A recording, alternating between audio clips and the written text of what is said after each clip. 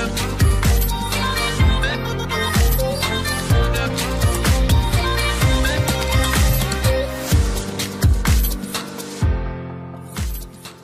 everyone, welcome to another episode of the Market Disruptors Show. And I am sitting down today with one of my good friends, Jake Ducey. I've done a few videos on his channel. We've gotten to know each other really well. And I am so happy to bring him and introduce him to you guys today. A lot of good stuff we're going to talk about. Jake, welcome to the show. Hey, thanks for having me, Mark.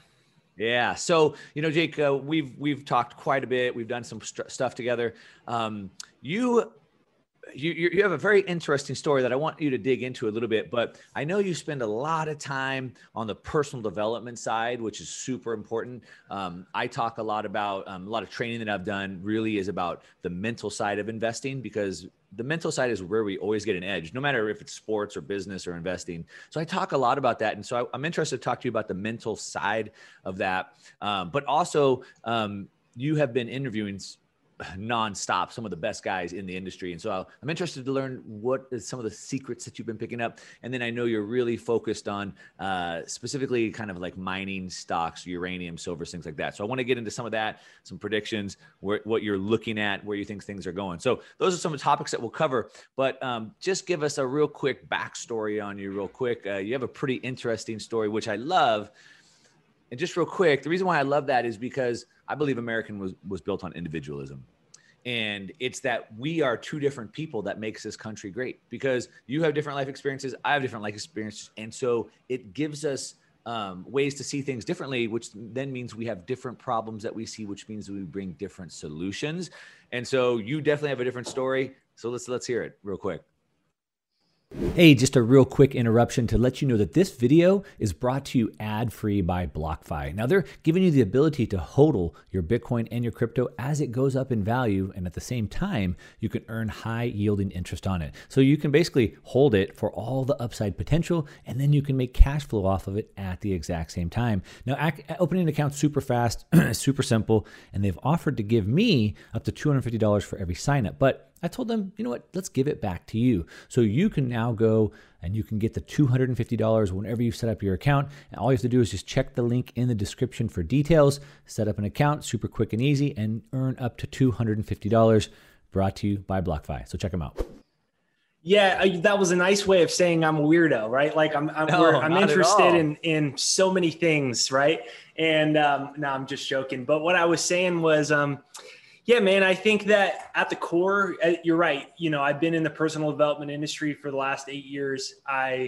When I was 19 years old, I was a freshman in economics class. My dad showed me how the financial system worked during Thanksgiving break, freshman year of college. And his hair was like all crazy. And like, he just like got red pilled into the matrix and was like, oh my gosh, like everything I've done and all my taxpayer money in this system I bought into is, it's a fraud. And so I went back to class economics and I asked my teacher why we couldn't audit the Federal Reserve. And so he basically told me to shut up, memorize my textbook. We got in like a legitimate fight in class, and everyone in class wanted me to shut up so they could memorize their textbook for their exam too. Right. And so I dropped out of college shortly thereafter, kind of was very angry about everything that was happening in the world, once I kind of woke up to it. And I think that happens a lot when you really see how much of a Ponzi scheme this entire financial and political system is. Yeah. And so I decided to drop out of college. Everyone said it was crazy, but my dad said, you should do it. This whole system, you're waking up, go. So I went in vagabond, just kind of cruised around and tried to discover what, the purpose of my life was about. I called the book Into the Wind, my 6-month journey wandering the world for life's purpose. So I wrote that book when I was like 21, and Noma published it. So I self-published, but I sold 20,000 copies, the first 10,000 largely out of the trunk of my car in guerrilla marketing. I would go to every farmer's market, different day of the week, rent tables at college campuses. And so that was what I did for the last 10 years. And the reason that's an amazing number. Yeah, we sold a lot of that books, man, a lot. And then I was the first motivational speaker ever on Vans Warped Tour, which was the largest running, you should nod your head like you know what it is. So, yeah. At the time, I grew up in Southern California. Of course I know what that is. Yeah. So at the time, Kevin Lyman was my manager at the time. And so he's the owner, or was the owner. It's not in existence anymore, but ran for 25 years. So I was their motivational speaker, and my wife and I sold the books all over. And that was what we did. I didn't use the internet, didn't know anything about the internet. And, I was in the personal development industry because, once you look into the system more and you see Edward Bernays as kind of the father of modern PR, he's the nephew of Sigmund Freud. He used Sigmund Freud's discoveries about the subconscious to, create this modern PR system. And so I believe at the core, basically all my anger, I was able to redirect it into kind of spiritually awakening, finding my purpose. And I believe that when we can also wake up mentally and we realize we break free from all this conditioning of the world, taught to believe we aren't good enough, smart enough, give up all of our authority and power to sources and things outside of ourselves. And so that's been my focus. And then my business, I went online and that took off. Main channel's got 600,000 subs, personal development stuff, totally different than finance. And it's not totally different. We're going to tie that back together, but go ahead and keep going. No, but that's it, man. And then 8 months ago, I was doing all my investing on the side, and I had this other passion, that originally woke me up, which was, macroeconomics, the social political system, investing, commodities. And so I started this channel, and that's how you and I met, and it ended up taking off in the last 8 months. But yeah, that's kind of a long story. Yeah, that's a great story. It's a great story. And so for everybody listening, you may not be into this new like personal development stuff, but listen, man, it is so important. As I said in the intro, like the mental edge is what separates the elite in any discipline. And so that's why I spend a lot of time doing training for my audience on the mental side of investing. So I want to get into that because without it, it doesn't matter what you're doing, you're not going to succeed. So we'll tie that back together, but I want to go backwards real quick. You said that your dad red pilled you. So for anyone that doesn't know at this point, it's a Matrix reference, right? Eat the blue or the red pill. The red pill, you see the whole world that you don't want to see. And once you see it, you can't unsee it, unfortunately, right? That's the story that everybody tells. And I've witnessed that. But I'm curious if you can remember, what was it that he told you, or what was your big like epiphany? If you can remember like one thing or a couple things that were like shocking, that was that red pill moment. The Federal Reserve and the creation of the Federal Reserve, in 1913, and the fact that, they're a private corporation that essentially has shareholders, and they're using it to enslave the entire world, and so at the core, it was that. And how they're just being able to print money out of thin air or something. Yeah, like you said, when you did your Cambridge House International interview, what was the title of that? It was like you said that fiat currency has created, the majority of all the problems in the world. Like at the core, it's that. Yeah. And it's malicious what they're doing. They know this is not, you can't do this forever. They know that. Yeah. And so it was that, and at the time it just made me angry, but then that led me to personal development and trying to find more optimism and purpose in life. And so, I think they're both important. Yeah. What's funny is I have two daughters, and my youngest is 11, but it was a couple of years ago. She might've been 9 or 10, maybe. We're driving in the car, and my kids don't like it when I talk about this stuff too much. They like roll their eyes, but she was sitting next to me in the car front seat. And I was talking to her about the banking system. I was talking to her about the Federal Reserve and how they basically print money out of thin air. And the more they print, it takes value out of other people's bank accounts and this and that. Right. And she looks over at me and she's like, why don't people know about this? Like, why are people okay with that? And I'm just like, it was just for her to have that epiphany and for her to say that at 9 or 10 years old, was pretty amazing. So, when you learn about the inner workings, it's pretty amazing. Right. So, that's pretty cool moment. So thanks for sharing that. So, that led you down this path. Now you learned about the financial system. You were in an economics class, which is obviously to learn about money, right? The economy. But then you left money to go into personal development, which is okay. Right. I mean, that's the base, of, I guess, driving us to become better in all areas of life. So, tell me how that transition went from being focused on money, being shocked about money, and then going away from money.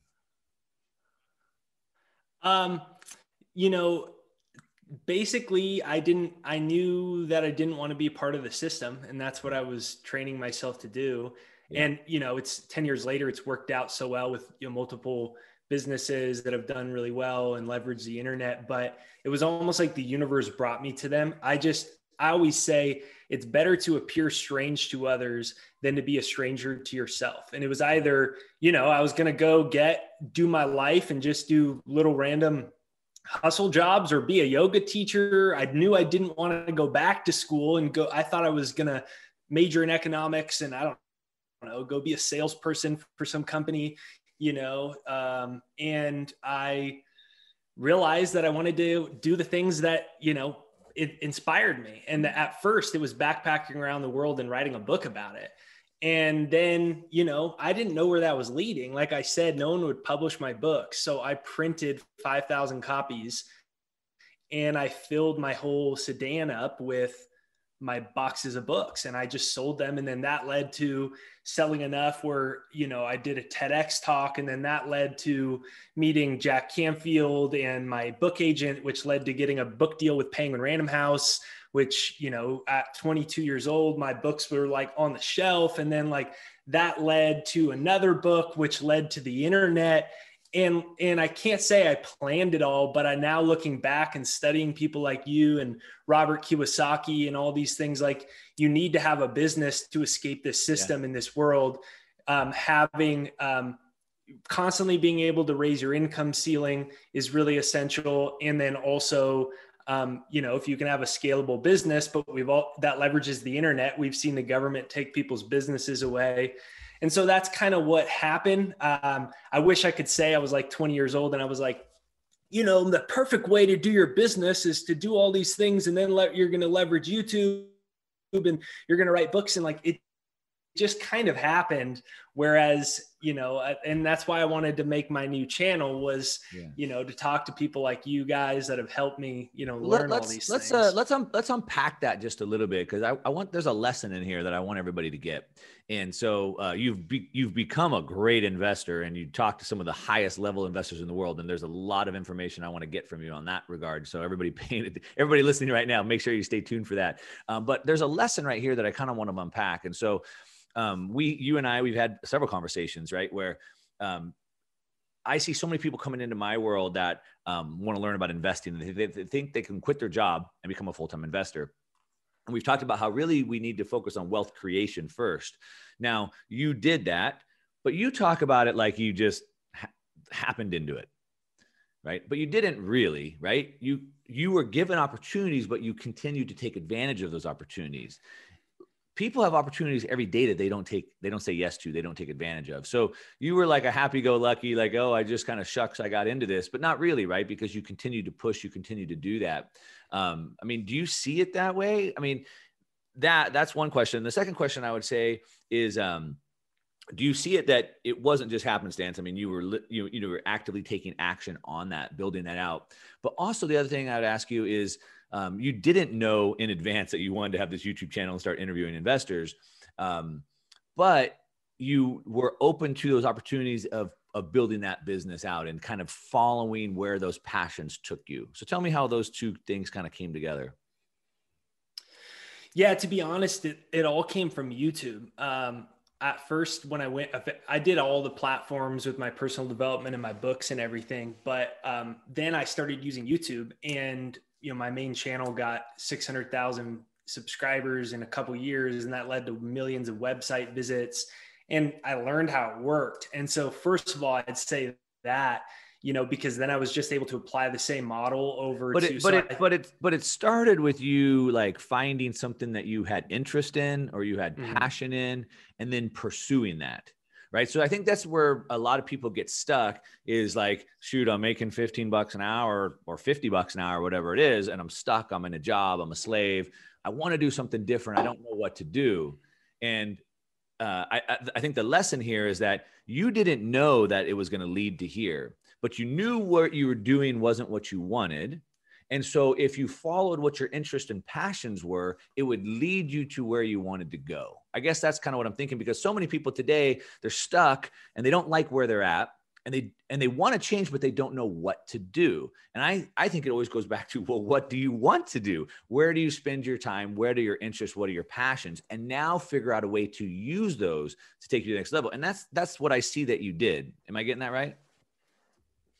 Yeah. You know, what always really amazed me in the work in personal development, you know, with all the things that we've done, how few people actually even know what they want. And I had never asked myself that question my whole life. And I think waking up to the financial system and seeing a lot of what I thought was true was wrong. And thus, then it made me go, well, why the heck are we alive? Might as well do something that you care about. And I think it goes back to what you said, is individuality and thinking for ourselves. You know, it's almost become trendy after Steve Jobs said to follow your passion in his Stanford speech, there were people that said, no, don't follow your passion. You know, that doesn't make you any money. You have to think strategic. And it's like, good luck trying to like spend 15 years building a business that you don't have any passion or interest in. Yeah, it won't work. So I think that's step number one, you know, is like, that's what changed my life, is asking myself, yeah, what do I really want? And it was personal development, studying psychology, the subconscious mind. How do we have the operating system that controls our whole life with all of our habits, how we interact with money, what we do and do not achieve in our life, how we think of ourselves. You know, that led me down that rabbit hole, and it ended up writing books, and it turned into something. But you're right. I mean, I guess step number one is we've got to reclaim our sovereignty, right? Yeah. So I just want to nail this topic home, and then we'll move on. But so the lesson that I'm seeing, there's a show that I'm watching with my kids right now. It's an amazing show, and everybody should go watch it. I might have mentioned to you the other day, Undercover Billionaire. I don't know if I mentioned to you the other day. Yeah, you were telling me all about it. You gave me a so good pitch. Anybody watching this that's interested in what we're talking about right now, just go onto your whatever platform and just search for Undercover Billionaire and watch that. I'm not going to go deep into that, but everybody should go watch it if you're interested in creating wealth. But anyway, back to the lesson that I want to nail down here is that, one, you chased your passion. Now, individuals, we all have different passions and we all see different problems. A couple of things that are important with that. One is that if you're not passionate about it, as you said, you're never going to put the amount of time in that's required. And it's not easy to succeed in anything. And so it requires a lot of time and effort. And if you don't love it, you won't ever be able to put the time and effort in required to do it. So that's why you have to start with your passion. Now, you might have a bunch of different passions. So for me, surfing is a passion, big time. I want to surf all the time.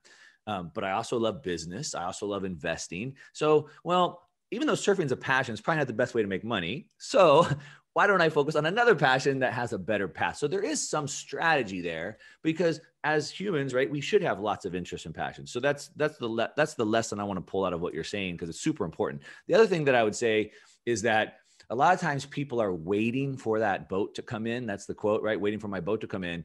You didn't sit around and wait for a book deal and someone to give you money to write a book. No, you went and wrote the book, put them in your friggin' trunk, and drove around the country and sold them yourself. And so what I love the quote is, if your boat isn't coming in, swim out and get that boat.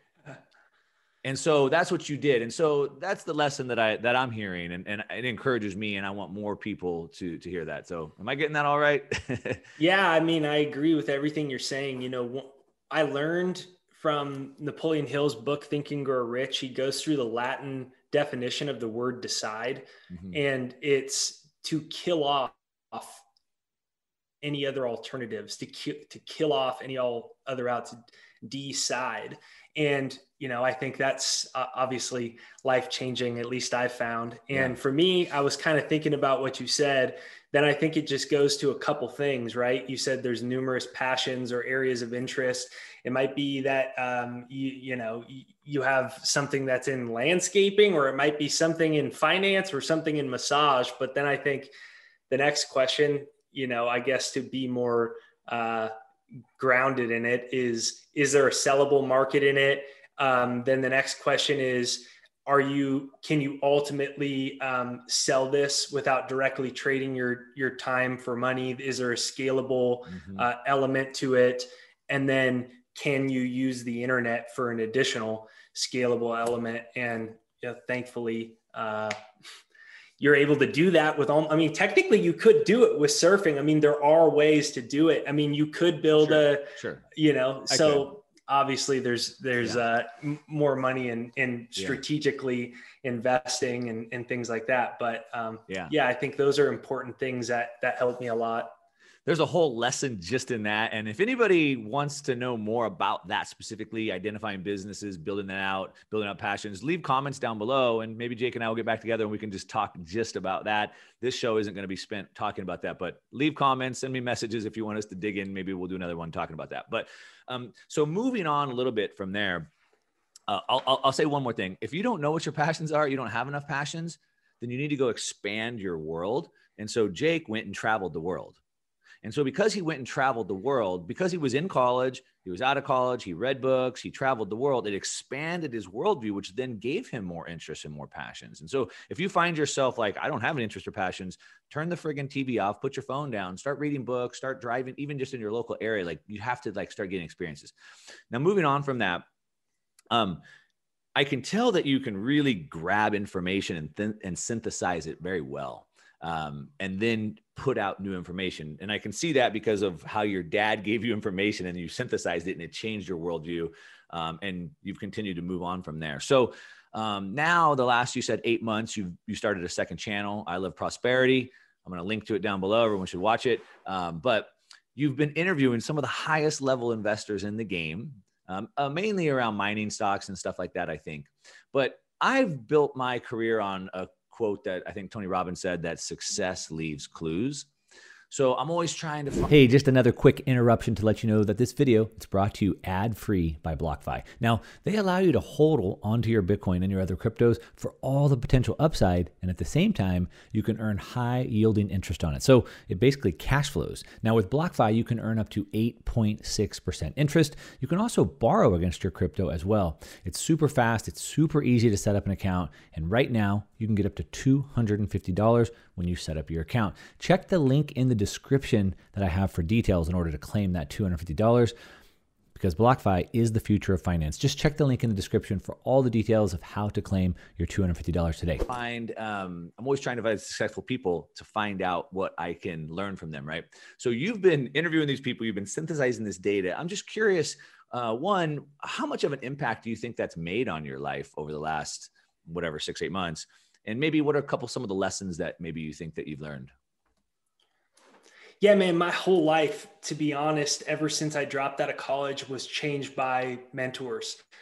In the personal development industry, it was Bob Proctor and Jack Canfield, my agent, Bill Gladstone, those three people. And I was so young that I think, I didn't even try to pretend like I knew what I was doing. I would say, I have so much energy, I have that competitive stuff from sports, but I have no idea. What do I do? What do I do? Just tell me what to do and I'll do it. And Bob Proctor used to say that, follow what I'm doing until you find out that I don't know what I'm talking about or I'm lying and I do know what I'm talking about. And so that was always my path, and it really changed my life. All throughout, I just would find the top 1% and try to develop a relationship where, they wanted to help. And so when I started the Prosperity channel, I really started that because I was investing heavy on my own. And I was like, this is a whole nother passion that doesn't really make sense to put content out with my main brand because it's different types of content. And I had no idea it was going to take off. I was like, I could probably just leverage my existing, brand on YouTube to land some huge interviews, And so, I've learned a lot about silver. I've learned a lot about uranium. I've learned a lot about trying to control my emotions better. Like you said, one of the, in investing, one of the most important things is still the mindset. And so it's interesting, my personal development journey, but then getting a real world experiencing with it, going through, volatile markets, obviously, crypto, silver, uranium. These are pretty volatile markets. So I've learned a lot about trying to control my emotions. I learned about putting proper asset allocations, which has greatly diminished my emotional instability. Big time. I've learned a lot. Let's talk about that. So you've learned a lot from them about handling your emotions and how even asset allocation helped you handle your emotions. And so maybe a couple things that they've given you, like long-term perspective or patience, or by not risking it all in one, instead diversifying so you're not so involved? Or what are some of the things that have helped you with that specifically? Yeah, allocation on that I've learned from Rick Rule. Sorry, I got the sun coming in right now. From Rick Rule, I learned to right when I started, I didn't even have even allocations between actual stocks within the class. And now what I've tried to do that I've learned from also another guy I interviewed, his name's Trader Ferg. I just use my interviews like I'm trying to get mentored, you know? Yeah, and I know. That's why I want to know that's why I want to know what you're learning. And so 1 to 5% on all my different, so like if I put a position into a mining stock, or I put a position into anything, I try to keep it all within 1 to 5. A lot of my emotional, I would have like 25% in my portfolio. So when you say 1 to stock. 5, you mean don't risk more than 5% of your portfolio in any one position? Yeah. Max. So 1% to 5% of your total portfolio in any one position. Yeah, that's what I learned from this guy that I interviewed named Trader Ferg that I had on, and it's helped me a lot emotionally. So that's one thing that I've learned. It's also given me better returns. So typically on a trade, you would maybe want to risk about 1%. On a good researched investment, you might want to risk up to 5%. Is that kind of what you're saying? Yeah, that's kind of what I got out of, or what I applied, the way that I did it. Obviously, I didn't learn anything ever about investing. I didn't learn anything about it in school. And, you know, I realized there was good opportunities in these commodities, but learning just, I think probably a healthier allocation to it has helped me a lot. That's such a powerful lesson just right there. So I was just watching this documentary, really good. It's called The China Hustle. Really powerful documentary. Well done. You should check it out. Anyone should. But how Chinese companies were fraudulent and sucking money out of the U.S. markets. And they interviewed at the end these retired people, these old people, and they lost all their money. And this guy's like, I lost all my money. I bought the stock at $9. It was only worth 10 cents when it was done. And I was like, who would put all their money into any stock, period, much less some unknown Chinese company, right? Regardless, but like, don't they know you don't risk more than 5% of your portfolio in any one stock? And so I was just watching this just a couple of nights ago, and that was the thought I had, exactly what you're saying. And I seen the same thing. I wrote a cryptocurrency newsletter for 4 years, and we put out over 20 calls that went up 1,000%, but people were still losing money. And it was because of that allocation piece. So it's super powerful. But go ahead, keep going. What else? Maybe a couple other. No, you're right, man. I mean, that's it's been a game changer. It's actually, I've actually made more money since I've reallocated properly as well. Yeah. So, you know, I think why people like you are important is because, you know, we don't know any of this stuff. So I'd say that's really changed my life. Then also, so I was, number one was buy physical silver and gold bullion was how I ever made my first investment into anything other than fiat currency. And I invested primarily in silver over gold.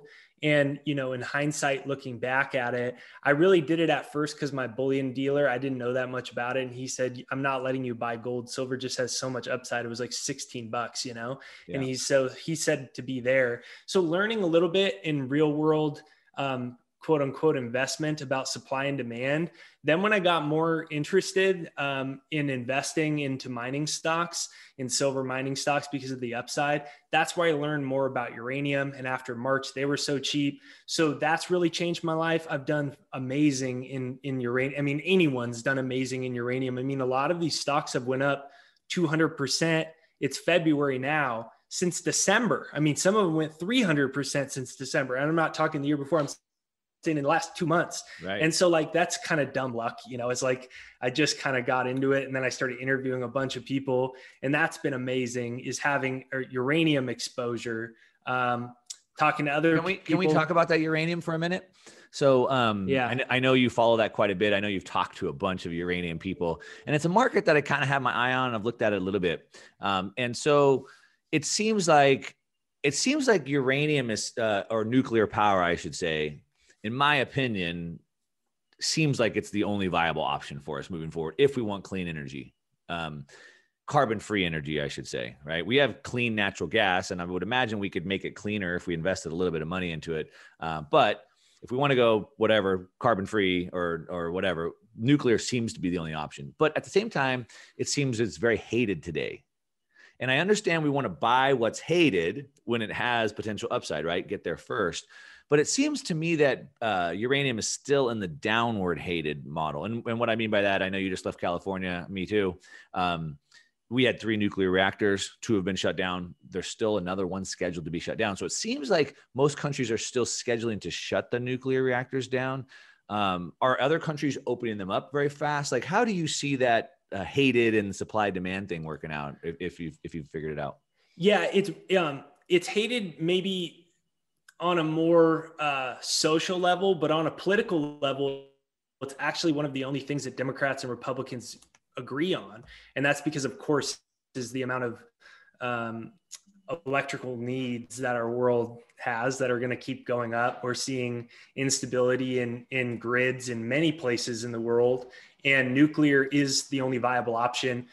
China pollutes a lot. China knows they need to go more nuclear. Japan has just talked recently about bringing all their reactors back online. Oh, they have. It's needed just that. Yeah. It's also 20% of the United States based power load. That's going to increase, and then it's like the U.S. is trying, story. Doesn't it seem like the U.S. and I know like Germany, they're like trying to shut down nuclear reactors, or you think you're starting to see talk of policy? They're not going to be, yeah, but they're not going to be able to. You cannot go down from the 20% base load. Most of the world is closer to 10% from what I've learned from all the people that I've been interviewing and such. So that's a lot, and there's a supply and demand deficit story that, is a different story, but it's needed. It's one of, Republicans, obviously they're down for whatever types of energy, whereas Democrats have been more conservative and saying they want a renewable. And so, they're not as, hey, we're doing natural gas. They prefer to avoid that, but they're on board with nuclear as well. There's dozens and dozens. I sent you a chart a long time ago about every single nuclear reactor that's being built or planning to go online by 2025. It's crazy. What I saw was within this decade, by the end of 2030, the biggest company is Kazatomprom. And it's like the biggest, that's the Russian company, and they've got all, their biggest producer in the world. It said that, and I'm butchering their name, and it said KAP is their ticker symbol, that 2 more of them, all of their production need to come online this decade to meet the coming demand for nuclear. And the price is only $30. It needs to go to about 50 or so to incentivize more mines to come online, because it's about $50 with financing or so per pound to bring more uranium online. And so whether some people in the public don't like it or not, the fact is it's going to be needed, and it's a misunderstood subject. I believe it is misunderstood. Yeah. So I think as people understand it, it's actually one of the only things where you see Democrats and Republicans agreeing on. It's one of the only things. And so I think that's going to be changing drastically, especially as, there's more and more third world countries that want more and more of the luxuries of the first world. That is more the electrification of the world. And one of the most important component of the electrification of the world and that we have, especially on a safety level, is because so many countries want to lower their carbon emissions. I mean, I think they're the biggest polluter in the world. For sure. They've agreed, because they've got people just like dropping dead in the street in China. Like, you do not know, their air quality is so bad, and they've been using coal. And so they know that, like, they can't just like have people dropping dead in the streets. When it was really bad, when I was younger, there's like certain days where you weren't allowed to go outside, and like, so this is just right now, it coexists perfectly with the renewables that the Democrats want, which they control both aspects. And it's something, Republicans also are on board with, because they know it's dependable. We know we're not going to have powers, problem powers. Yeah. Yeah, I agree. I think, I made a video talking about the California blackouts that happened a few months ago that went kind of viral. I think 500,000 views, something like that. And I said, it's coming for the rest of the country. in that video. And of course, now we see it happening in Texas. And the reason why is because it's policy, right? So they're choosing to shut down production for renewables, but renewables aren't reliable. Renewables, it's not always sunny. The wind doesn't always blow. Sometimes it's so cold the propellers freeze up, or like it's just not reliable. And so, going back to fossil fuels is more reliable, or I think going to nuclear. So anyway, I kind of agree. I was just curious where you're at. I know in California, we still scheduled to shut one of our third and only last one down. So, but it makes sense. Other parts of the world will pick up demand. California's just got to get a little bit more used to losing their power on a regular basis. It's California. They're the most dinosaur primitive in their understanding of how to create a stable society. So, by the time they get back on, the price of uranium is going to be $100 a pound. They'll be last to the club, of course. Yeah. Well, man, there's so much more I wanted to talk to you about, but I know we're running short on time. I guess the last thing I would say is I'll just ask you a question based off that comment you made about California. They do seem to be pretty backwards in their policies, and maybe from your personal development world, you've learned that sometimes people aren't ready to make change until they reach rock bottom. And so maybe California does have to hit rock bottom before there's change. But you've recently left California. I have as well. I think we both subscribe to the policy that we should go where we're treated best, right? Like, why would we sit here and be treated poorly and overtaxed when we can go somewhere else that we're treated better? I believe that is how the world improves in the future, is through an open competition. So that we're moving to this steady trend of more totalitarianism, and no government's going to wake up tomorrow and say, we have too much power, let's get freedom back. No, they'll never do that. But only through competition, they're going to have to. So for example, both you and I have left California, and we're small fish, but big fish have left. The big corporations have left. Texas is out competing, right? Nevada is out competing. And now the governor is being recalled. And now Chamath's put his hat in the ring, and he says he'll lower state taxes down to 0%. So they've realized too many people are leaving. The governor is being recalled, and they have new policies coming back in place to bring people back. And it's that competition that could settle that. I'm curious what your thoughts are on how maybe that plays out, only for the country, but also for the world. Do you see that as a big trend that you think could really accelerate more freedom, I guess? Yeah, first, Newsom will probably hold it up in courts until he's out, and he'll be like, we need to verify these are valid IDs and valid people. And so he'll probably I saw to that point, I saw Biden already came in and started campaigning with him and said they're going to do everything they can to keep him in power.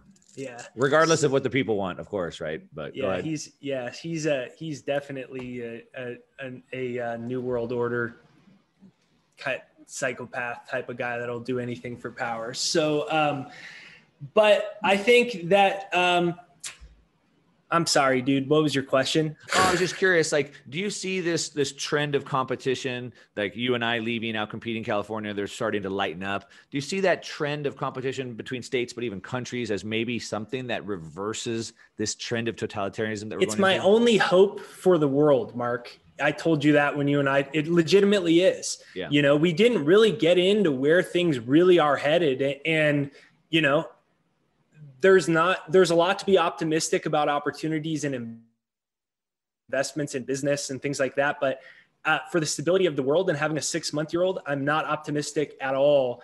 And one of the things that makes me optimistic, if I can shift my focus, is countries competing. Yep. And many guests have suggested that to me, and I had never really thought about it until people started saying it more and more. I pray to God that, there are leaders and political movements in the world, these types of politicians in some countries that wake up and say, we need to have a real surplus and savings.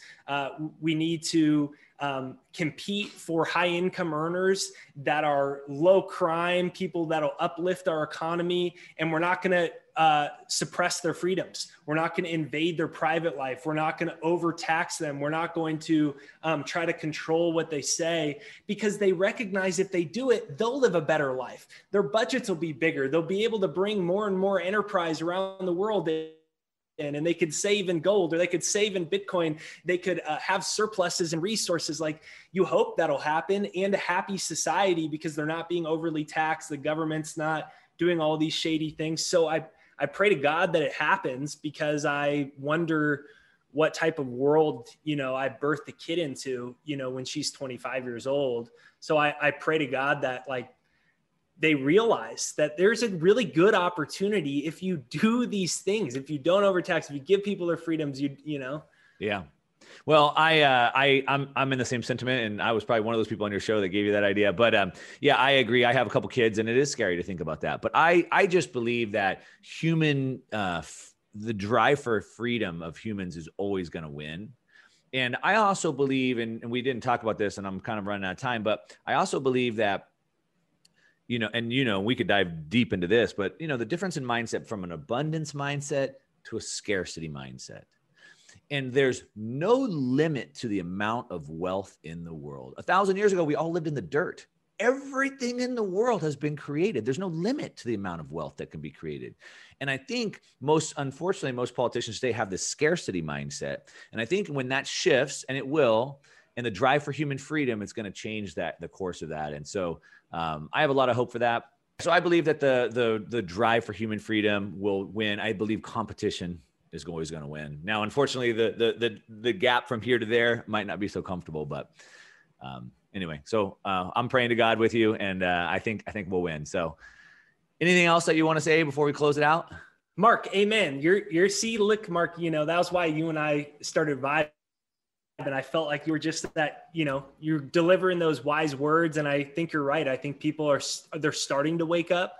And the more the government shows their hand, the more people are waking up and reclaiming their freedoms and their sovereignties. And so, yeah, I think I'm with you. And I think that's where we're headed. Awesome, Jake. Well, I appreciate you taking so much time to talk to us today. I'm going to go ahead and I'll link both your YouTube channels down below. Is there anywhere else that you want to direct people to follow you, keep up with you? If you want to check out my channel, you're pretty active on Twitter. We'll add that as well. Yeah. So if you want to check out my finance channel, if you just go to I Love Prosperity, and that's about it. I appreciate you having me on. Looking forward to your live event coming up on Thursday, which we'll link that right there down below. Yeah, we'll link that below too. Yep. No, I was stealing your phrase. You always say I'll link that down below. That's your catchphrase. Yeah. I mean, you got to give people extra stuff, right? Yeah, you do it, man. All right, Jake. Thanks so much for coming on. Always a pleasure to talk to you, and we'll see you soon. All right. Thanks, Mark. See ya.